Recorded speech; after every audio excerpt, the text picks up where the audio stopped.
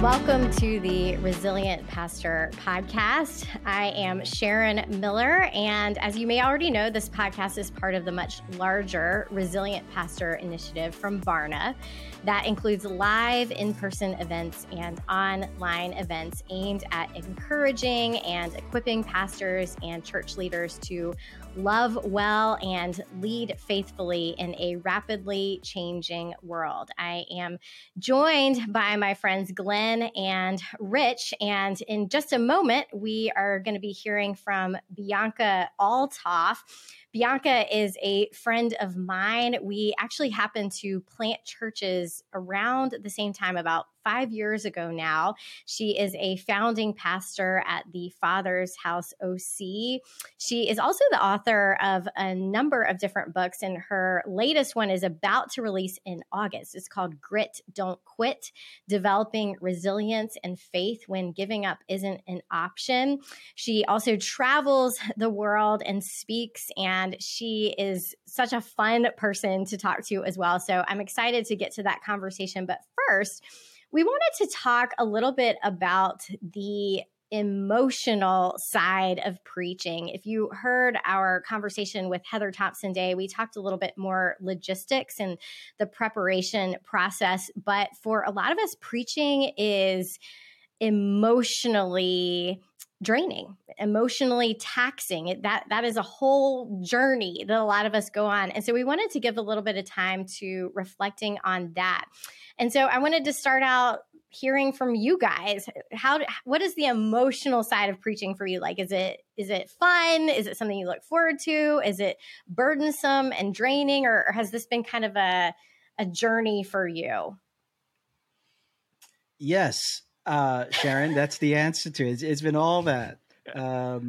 I've been preaching now for, I'm 44. I've been preaching since I was 19. It's about 25 years I've been preaching in various contexts. And I've certainly learned a lot of things along the way, but there is still this great emotional toll for a number of reasons. Number one, I'm speaking in the name of Jesus, the word of God, Holy Scripture. So that should shake us all up. That should make us preach with a sense of awe and understanding the weight of what we're doing here. But one of the ways that I've tried to help people normalize the emotional ups and downs of preaching is by thinking through the preaching moment and the preaching process through a cruciform lens, looking at the story of Jesus. And my very simple summary of it is this. When I look at the life of Jesus and the life of a sermon coming to life and being delivered, I look at the sermon, first of all, as the first stage of just conception. Something happens where we go, wow, we read something comes alive in us. Oh, I think I have something to offer. At that point, there is the life of the sermon, where I want to now figure out, what does this mean for me? Which is why from conception to actually preaching it, it's mostly helpful for people to have some distance in their lives, that we're actually preaching stuff that we've wrestled with to some degree or another. There's the life of a sermon, much like the life of Jesus. But then inevitably comes the death of a sermon and the burial of a sermon, just like the death and the burial of Jesus. And when I think about death and burial at that stage, I think about it in two ways. I think about it existentially and exegetically. Existentially, because there's something inside of me that I gotta get my pen out and take notes here, Rich. Hang on one second. Sorry, the existential piece is, there is just this real emotional thing where I thought I had something, and now I don't think I do. Can I call in sick? I don't want to preach on Sunday. Can someone else do it? And then there's the exegetical side, where at that point of the sermon, I have to let good ideas die. I can't preach everything I want to preach. I have to let it die. Now, at that point, because through prayer, through conversations, crying out to God, banging on the floor, the hope is that resurrection comes. And hopefully this is happening. Death and burial is not happening on Saturday night. Ideally, this is happening on Wednesday. You know what I'm saying? Like give me a couple of days to cry out for resurrection. And then prayerfully resurrection comes. And by that, I don't mean that the sermon is the best sermon we've ever preached, but that I'm preaching from a particular place of life. The sermon is then preached, And that's not the end of the story of Jesus, because there's the ascension of Jesus. And it's at that point where we have to learn how to let the sermon go. And I could very easily mull over all the things I should have said and didn't say or whatever. But what does it mean for me to allow that sermon to ascend, to let it go? And it is only in the ascending that the Spirit can come to give a new conception for another word. And so when I think about the sermon process, I think about it through the story of Jesus, and to help people normalize the ups and downs of preaching. I know, right? Goodness. Like Glenn, Good there's Lord. gonna come a day where we ask Rich a question and he's gonna say, I've never thought about that. But that day is not today. That day is not today. That day is Not today, Satan.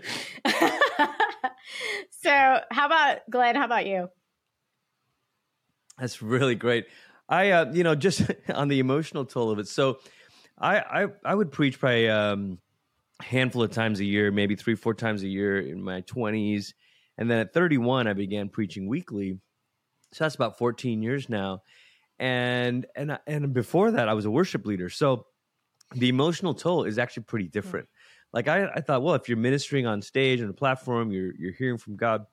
But the worship leader, you're not writing a new song for every Sunday, right? So even when you do write songs, which we I was part of teams that did that, and I was doing that, but you're rehearsing it, you're practicing it, and the work of the worship leader is discerning what the Holy Spirit's doing in the room, and so maybe you're taking another pass through the chorus or whatever. But when you're preaching, there's more work because you're putting together all of this stuff, and then in real time, you are deciding or discerning if that was the right content or the right structure or not.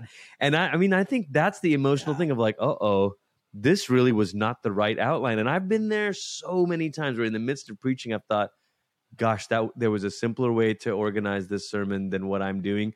But here I'm in, and you're having to, do I change? Do I go, follow through? And then I think if we're, a particular mode of preaching for me, like I don't manuscript, there is the kind of Pentecostal preaching instincts in me where I want to create enough space where I'm walking away from my notes and I'm pacing on the stage. And I feel like there's a rhema sort of word. There's a word that's a now word in this moment for the people. And to do that work, to deliver that word, I think requires doing what Heschel said about the prophets. You don't just deliver the word of God, you deliver the pathos of God. You deliver the very emotion of God. And so that's the emotionally exhausting work of preaching to me, is it's not just content, it's the very pathos of God that is coming through you. And then when you do that in that particular way, it is exhausting. One of the things that I say to young staff members, young people who are just learning to preach, to teach, one of the things I say to them is that the tough thing about preaching is that you can only get better by being bad publicly. And True. there really is no way around that. Is you have to be willing to be bad publicly.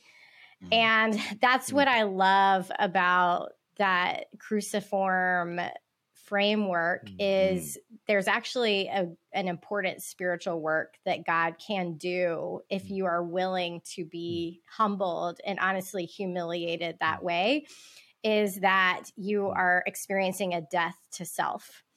And that death to self is essential for good preaching.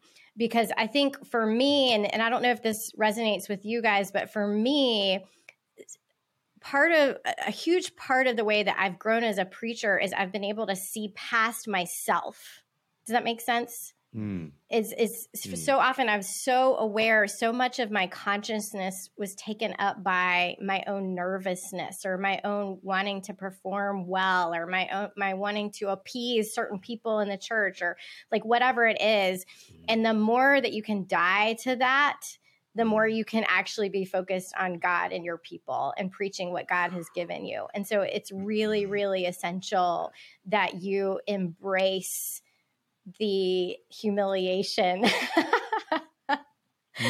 of preaching. Yeah. That's such a good word, Sharon. I kind of, I'm an Enneagram 3, and the gift and the curse is you are aware of what other people are, how other people are perceiving you, or how you think they're perceiving you, and to do that real time. I mean, it's almost easier, to be honest. Like, it is easier if a person listening is in a church where it's a bigger sanctuary space. Those are a little bit easier because you're delivering a word to a crowd, so to speak. But that mid-sized room, sometimes even the smaller room, is much more emotionally taxing because you're like, oh, there's Susie. I know what she thinks about this. And there's Johnny, and he's going to send me an email after this one, and that work of, maybe, Rich, this is the EHR, emotionally healthy relationships thing of don't do mind reading, but it's kind of hard for me not to try not to do mind reading as I'm preaching. Yeah, exactly. You feel that? I mean, absolutely. That's every week for me. And the ways that's interpreted through body language, or and so left a room at this time as I'm preaching. And I mean, they just had to use the bathroom. You know what I'm saying? I'm coming to all kinds of conclusions about what I said. So it is very emotionally draining. And Sharon, to your point, I know there was a shift in me, I think in 2015, 2016. I had become the lead pastor of New Life in 2013. And I think in that moment, for various reasons, I moved from preaching as a preacher to preaching as a pastor. And the shift for me, I think, was expressed in a couple of ways where I started preaching not out of performance, but trying to connect the truth of Scripture to the lives of people. I mean, so it was that was just one shift that I started making, and God was working in my life. I stopped in many ways, I stopped. I think God gave me a grace to preach without the need for validation. Like when I make breakfast for my children in the morning, I don't look to them and go, how are those waffles? Were they good? The sausage, was the bacon okay? That voice. You know what I mean? And it's like, I give them the meal, and it's just like, here it is. I'm not looking for validation from, and obviously you get what the analogy is imperfect, but you get what I'm saying there. And then, so, I mean, for me, there was a big shift in me in terms of, am I preaching for the validation of people, or am I preaching to truly shepherd them and pastor them? Shepherd. So that's such a good insight, preaching not just as a preacher, because that's the guest speaker thing, that's the conference circuit thing, which is, whatever, it has its place. But preaching as a pastor, let's try to parse this out together, you guys. You mentioned vision. I think there's vision in there, where preaching as a pastor looks like imparting vision for the church. I think we could also say preaching as a pastor means speaking with a certain sort of authority or tenderness. I mean, what else would you add to that list if you say this is a marker? And I'm asking this because, I just stepped into this role here at Rock Harbor, and right around the 4-month mark or so, I had people come up to me and go, okay, that sermon, the way you preached that today, you're our pastor, and I'm trying to name that. What did I do different? Was it a technique? Was it a voice? It's not those. So how would you name some of those things? The only word that comes to mind for me is you're preaching from a place of incarnation, where you are in the lives of people. When I preach a sermon, I think of their names, their faces that come to mind, where I'm no longer just trying to deliver something, but I'm trying to communicate God's word to a particular person, a particular group of people in Queens, New York. And so for me, I think that the word is incarnational for me, Glenn. That's good. The context is huge for me. And that's one of the things that I find actually especially challenging when I am speaking anywhere but my own church.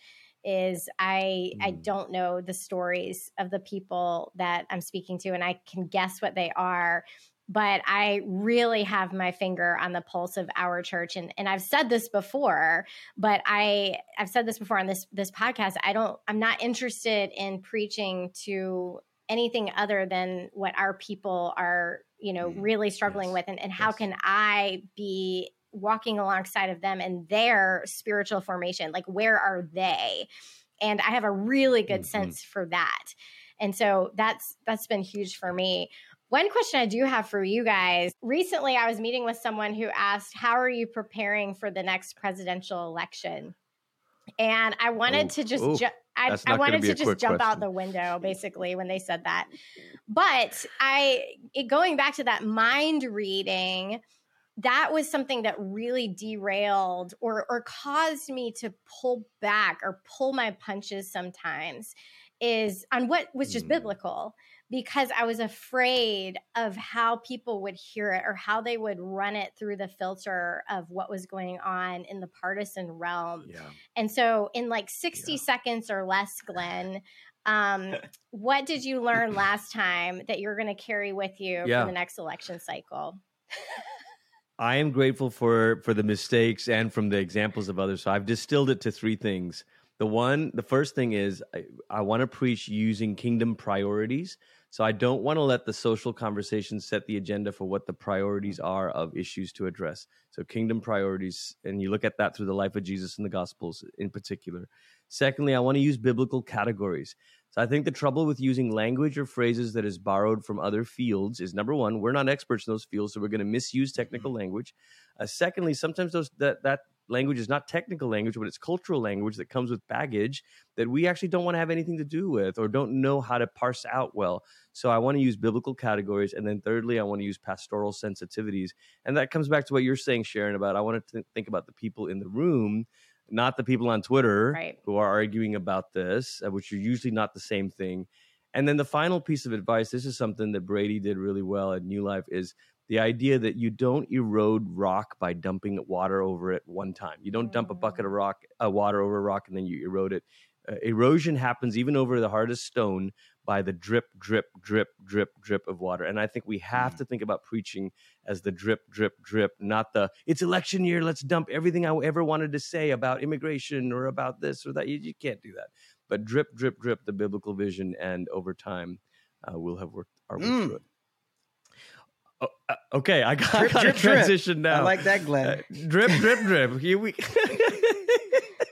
Listen, Sharon, I cannot wait to hear your conversation with Bianca. And listen, all of this is possible because of partners who have been so generous and who believe in the mission that all of you are doing, and not just us as hosts, but all of us as church leaders together. And so we want to thank World Vision.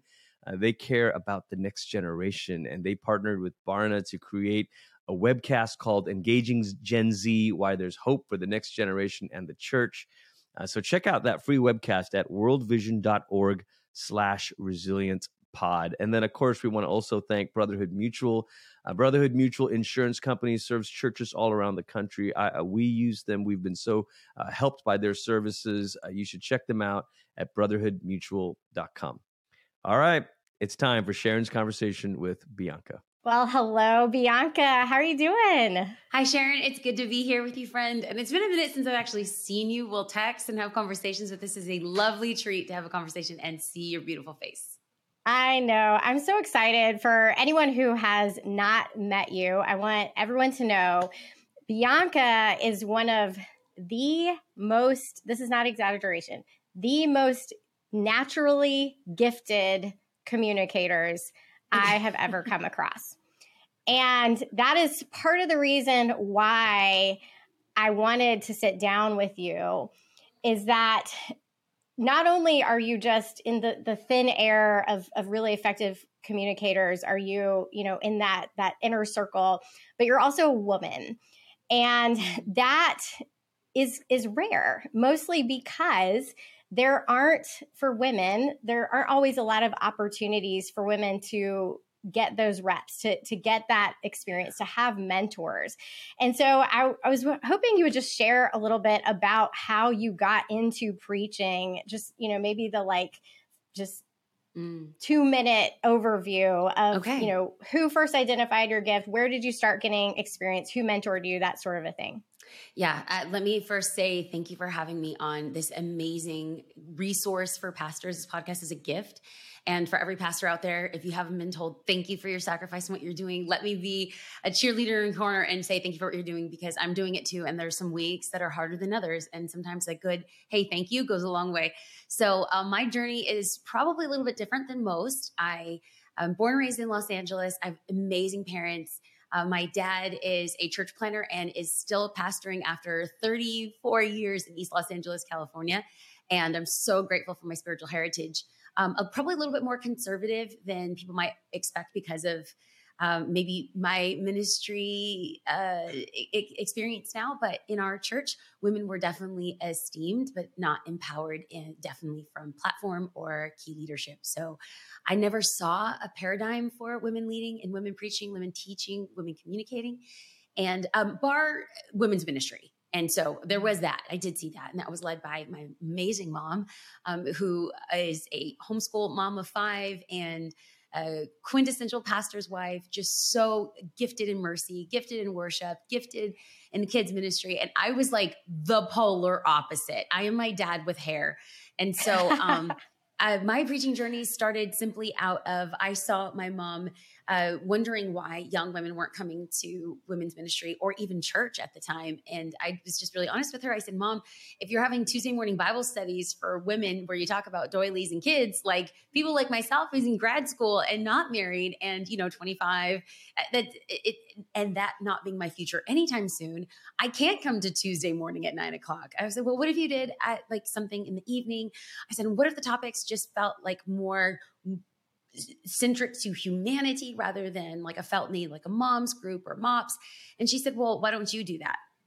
Mm-hmm. And at the time I was serving in youth ministry and volunteering at the church. I was finishing up grad school, and it was a need that came out of my own passion of not feeling like I had a place that I could go to. And so what started as, and that's another thing, the women's ministry was like a 6 to 9 month like Bible study that you would commit to. And I'm so non-committal. I'm a quintessential millennial, and I do not want to commit. Anything over 6 weeks gives me hives. And so I said, okay, Mom, well, what if I just did like 6 weeks and we'll see how it went? She said, yeah, sure. So honestly, Sharon, I was 25 when I started teaching, and it was not called preaching. It was just teaching. And I started a Bible study in my dad's church, and it was 6 weeks, and it was entitled Knowledgeable Women, because I wanted women to be knowledgeable of the Bible. And there was 157 people that signed up, and it was supposed to be geared for young women, but older women came too.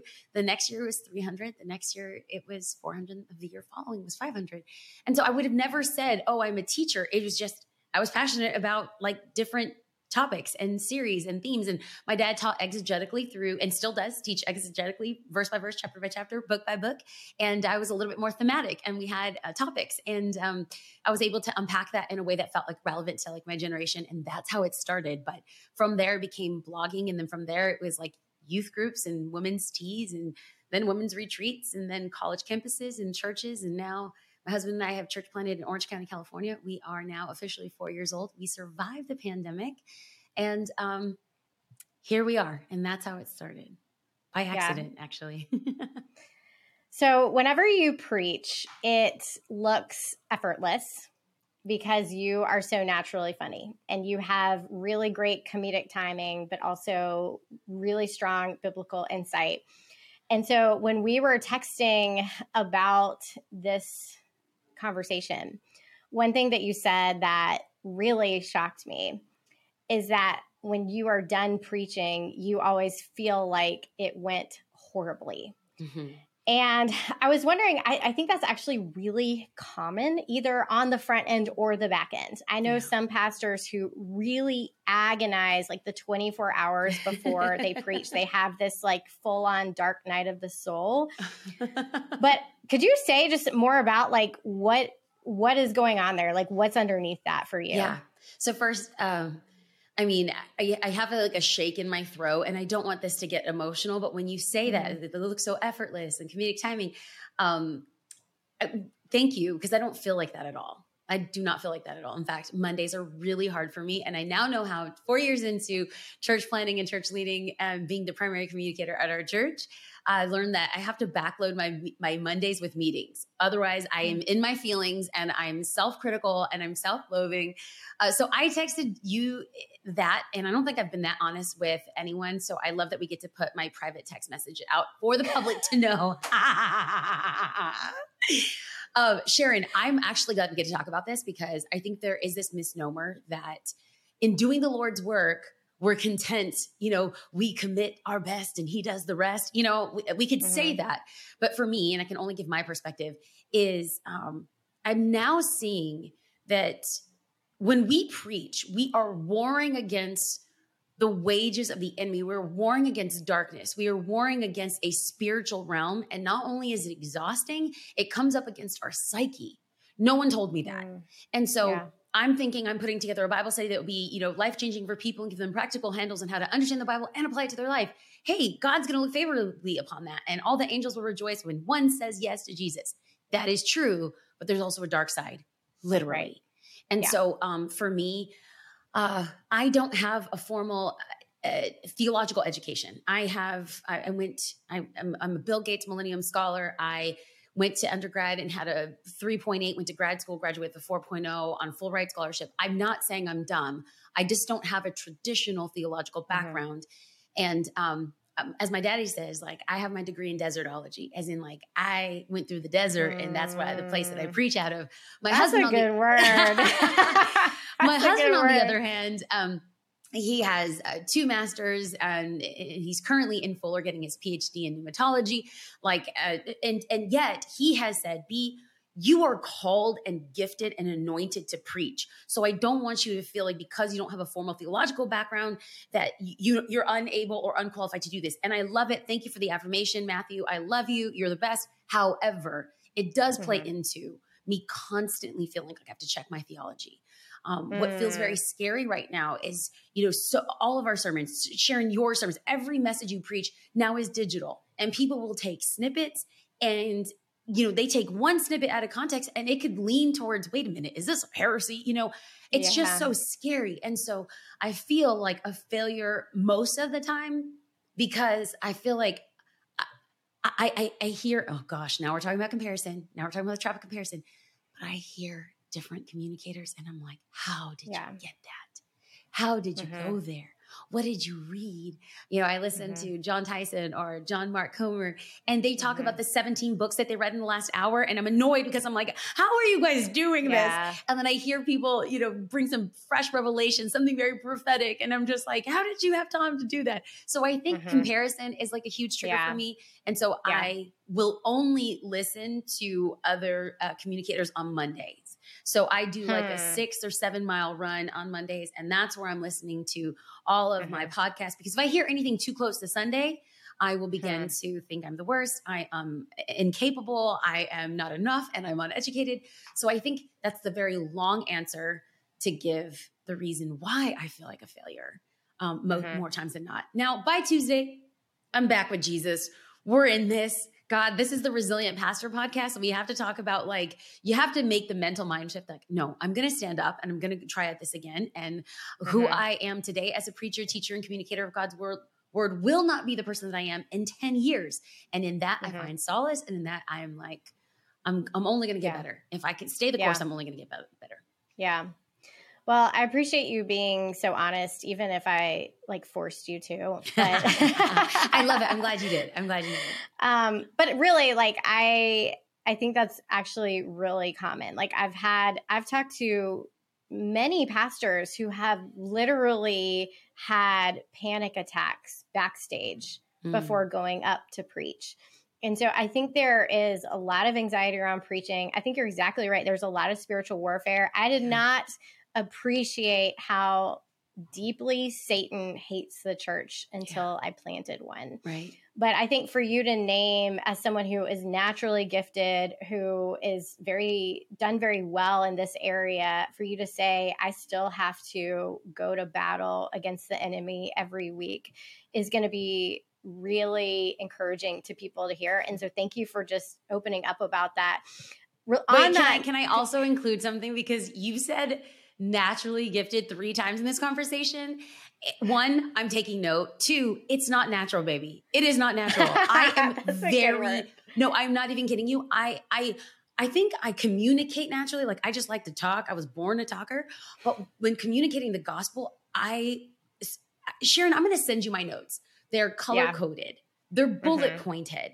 Highlights on slides so that even people running AVL know when a slide is supposed to go up. Because to me, if I have 25 to 45 minutes, depending on where I'm preaching or teaching, to communicate the word of God, I want to make sure that I maximize every moment. And so I love that you say that it's natural, but it's actually a lot of work. I take That's this a great point. so That's a great seriously. point. And so I that love is you a for good thinking point it's too, natural. because I think for anyone who thinks, well, what if I'm not naturally gifted? Am I just not going to be able to reach people? So that's a really great point. But one question, so Barna has done a lot of research on what is weighing on pastors, what is taking pastors out. And one of the top factors that pastors listed as impacting their ability to lead their church was the immense stress of the job, current political divisions, and then feeling tired or burned out. And so I was curious if for you in the last 3 years specifically of leading a church plant through a pandemic, does any of that resonate specifically in the area? I mean, I know it resonates broadly, but I'm curious if you felt at all the pressure to pull your punches. Did you feel a temptation to hedge at all when everything was so polarized? Like, was your preaching affected at all by those pandemic years? So I'm going to say the answer is D, because it's all of the above on any given Sunday. But for us, both my husband and I planted the church, and we both communicate, but I'm the primary communicator, and he's taken a lot of the executive admin and leadership development side. And so both of us felt very passionately about what we were communicating, but it was a very fearful time. In addition to, everything that was going on politically, geopolitically, culturally, financially, and also in the pandemic, it felt like walking through no man's land. That scene from Wonder Woman, where you're at any moment there could be a booby trap. At any moment, something new is gonna resurrect. So it was a very, very, very trying time. And then also it felt like you couldn't ever say anything right, because you're going to upset somebody and someone's going to be offended and someone's going to leave. But this was augmented by the fact that we didn't even have a building. So we lost our building during the pandemic. It's a great story, Sharon. Every church planter out there will understand. But we had a sheriff show up at our house at 6 a.m. on a Saturday morning during the pandemic, stood 10 feet away from us to tell us that there was a lien on our building and that there was a lien on our credit. And we were like, we don't even have a building. We found out that the building was going bankrupt. And that week, that was the Lord, because that week they asked us to pay a year in advance, and they would take off 2 months of our rent. And so we thought it was a sweet deal until we found that they were in bankrupt. And we had to break into the venue and took all of our stuff out in the middle of the night because they were going to keep it. They were hijacking it. I know, it's funny. It's funny. It's not funny, but it's so funny. So anyway, all of this stuff was going on politically. There was all this stuff that was going on internally. In addition to, we had people move down and help us church plant, that during the pandemic, they were like, you know what, we really long for home. And I couldn't fault them. Honestly. Maybe I longed for home. I wanted to go suckle, with my mom and dad, suck my thumb with my mom and dad. Like, it was just a lot. So it was like, we felt like we were going to lose people because of political changes within California, to mask or not mask, are we blue? It was so many things, Sharon. Yeah. And this was augmented by this on top of everything else was,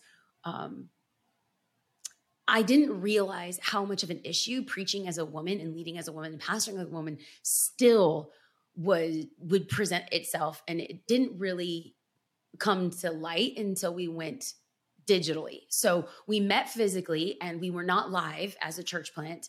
And then when COVID happened, then everything went live. And so what we saw was just this really, it's fine. I understand people's conviction about why women shouldn't be pastors and preach and lead.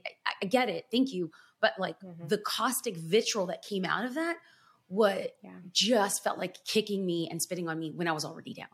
So all of the above, Sharon. It was a very, very hard season. It was a very, very hard time.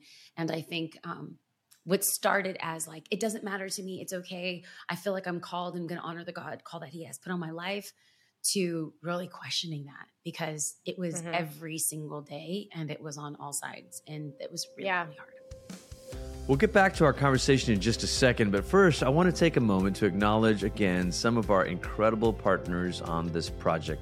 First, I want to thank World Vision, so be sure to check out the webcast that World Vision hosted with Barna about engaging Gen Z and raising up the next generation of church leaders. You're going to get to hear from Gen Z themselves, along with pastors and leaders, on how to engage today's generation and make an impact on those to come.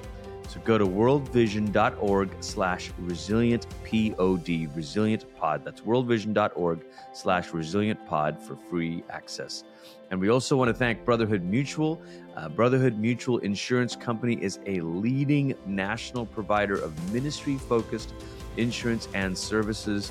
Their headquarters are in Fort Wayne, Indiana, and they have had this amazing heart for serving the church, keeping ministries thriving and flourishing.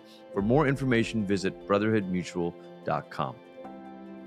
Well, that leads us to the last thing that I want to make sure we make time for. That's why if anyone feels like we're talking fast, it's because there's so much we want to cover in a very limited period of time. But you have a book coming out called Grit, Don't Quit. I love that title is Bianca. I love it so much. Grit, don't quit, developing resilience and faith when giving up isn't an option. Yeah. And so I was just curious if church planting was the inspiration for this at all. Well, I will say the original church planter was the inspiration. So Paul the Apostle is my Bible boyfriend. I'm obsessed with him. You know this. You hear me talk about him all the time. There is not one message that I will give without peppering in some Pauline theology. Okay. I'm obsessed with him. I'm besotted with him. So I would say it's the through line is the life of Paul. However, between story, scripture, and science, I really want people to have practical handles on what it means to not only identify the nomenclature of resilience, perseverance, endurance, AKA grit, but then also how we apply it to our lives. And there are some church planting stories in there, like the one time we showed up. I affectionately call it Stripper Sunday because unbeknownst to us, the Thunder from Down Under was at, and for those that don't know, I want this, it's a family-friendly show, so we're going to keep it clean, but this is when grown men dance erotically and take off their clothes. Anyway, so they were at the venue that we rented on Saturday, and we show up at 6:00 on Sunday. And I mean, there's drug paraphernalia, there's alcohol bottles. Girl, there was a weave. There was a weave in the green room. Like somebody left their fake hair in the green room. Okay.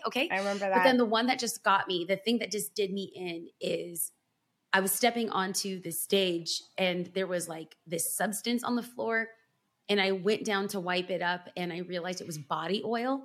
Not anointing oil, honey. It was body oil. And I remember that moment, like it took my breath. I said, Lord, I am going to preach the word of God on a stage where people were gyrating their oiled bodies on. Like, this is not what I signed up for. Okay. So when we talk about grit and resilience, to me, it's not something that is theoretical or theological. It's so my life. And for every pastor out there, they're going to understand the nitty gritty is what it takes to survive building a church. And I think like no one typifies that more than Paul the Apostle, but that's really the core of it, Sharon. It wasn't written for church planners, but I definitely have a conviction because nothing has revealed grit and resilience more than church planting.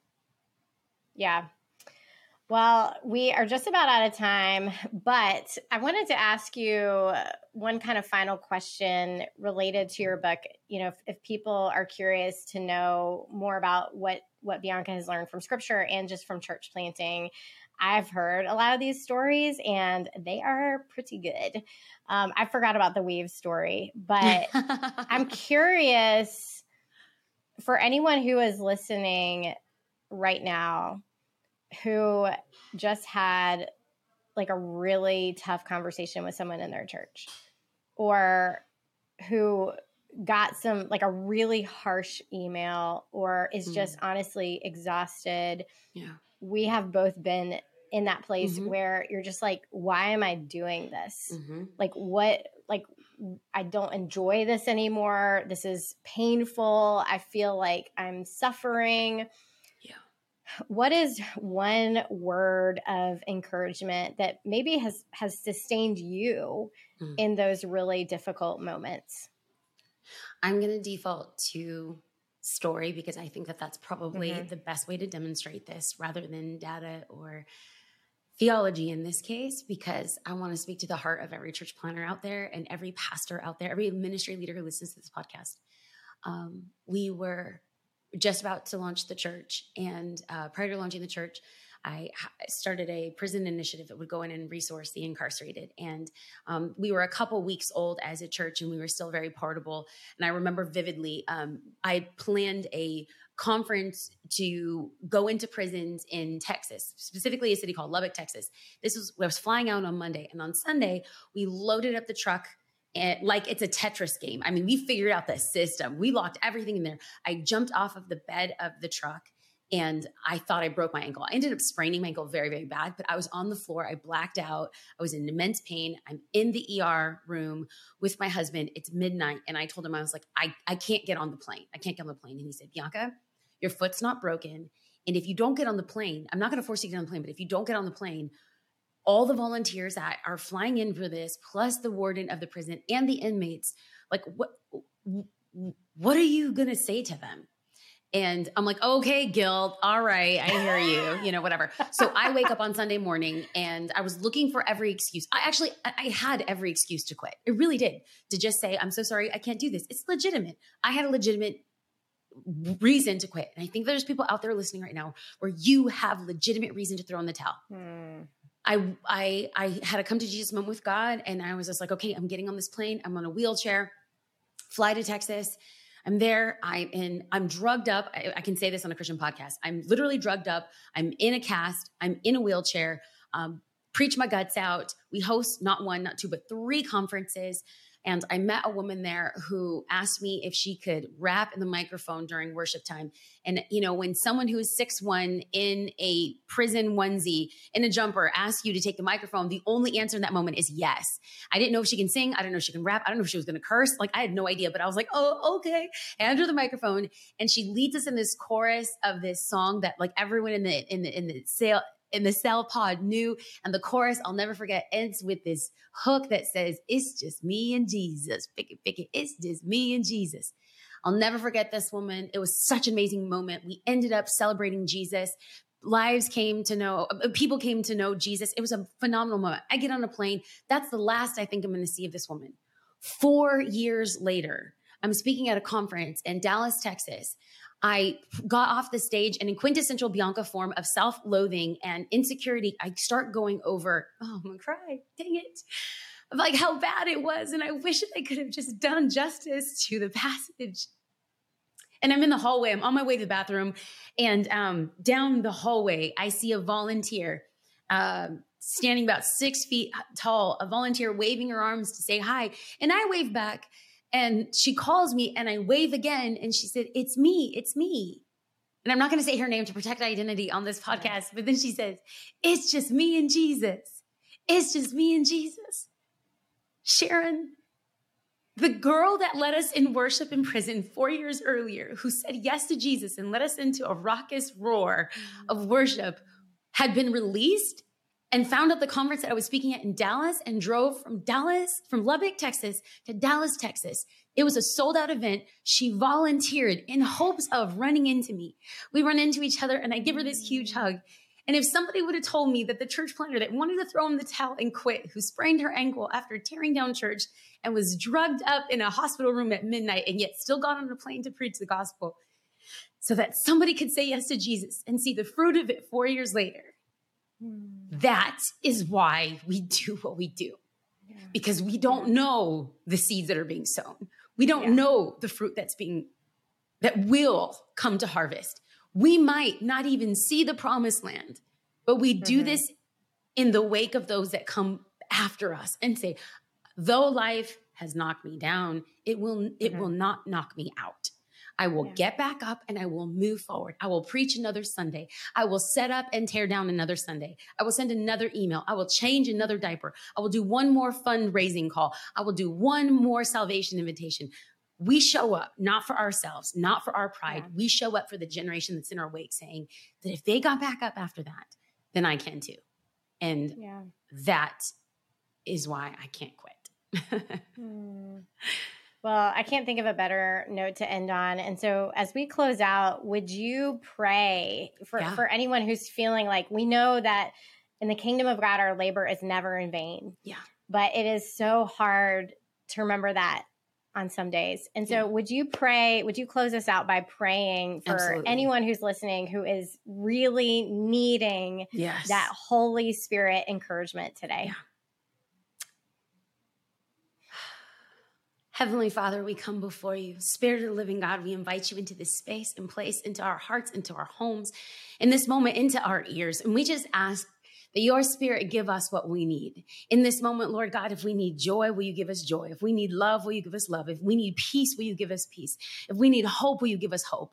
God, you know what it is that we need. Not our spouse, not our kids, not our staff. Know what we need more intimately than you know. So in this moment, God, I pray that your Spirit just so move in our hearts and give us what we need. I pray for an overflow of hope, an overflow of joy, an overflow of peace, an overflow of love. In this moment, for those that feel like they want to throw in the towel, they want to proverbially just uproot everything and walk away, I pray in the mighty name of Jesus that they don't look at today, but they think of their tomorrow, and they think of their next year, and they think of the next decade. That they don't think of themselves, and they don't think of their pain, and they don't think of their loss, but they think of their children and their children's children. God, we do not build churches for ourselves. We build churches for the next generation, and for those that are weary, for those that are tired, for those that are weak. I pray through the power of your Spirit that you breathe on us, God, that you breathe on us in this moment. You remind us of the why. Give us what we need to sustain us when we think that we can't do it. You are the God who is more than enough. Your word says that you are able. So we speak to that able, miracle working God to give us what we need in this moment. To you be the glory. In your son's name, Jesus, we say and conclude with a mighty amen and amen. Amen. I love you, Sharon. Thank you for this podcast. I love you too. Once again, a big thank you to our partners, World Vision. We're so grateful for the way they care so deeply about this generation of emerging leaders that God is raising up for this season and mobilizing in his church. And that's why World Vision and Barna partnered for a special webcast, Engaging Gen Z, Why There's Hope for the Next Generation and the Church. Remember that you can get free access to the webcast by going to worldvision.org/resilientpod. And thank you once again to Brotherhood Mutual. Brotherhood Mutual Insurance Company is a leading national provider of ministry-focused insurance and services. They've got an incredible heart for serving the church, keeping ministries thriving right there from their headquarters in Fort Wayne, Indiana. For more information, visit brotherhoodmutual.com. Friends, thank you for listening. As always, if this was helpful to you, don't forget to subscribe or share, like, all of that stuff. Follow wherever you're listening to your podcast. And pastors and leaders, above all, remember that we're praying for you, and we'll catch you next time on the Resilient Pastor Podcast.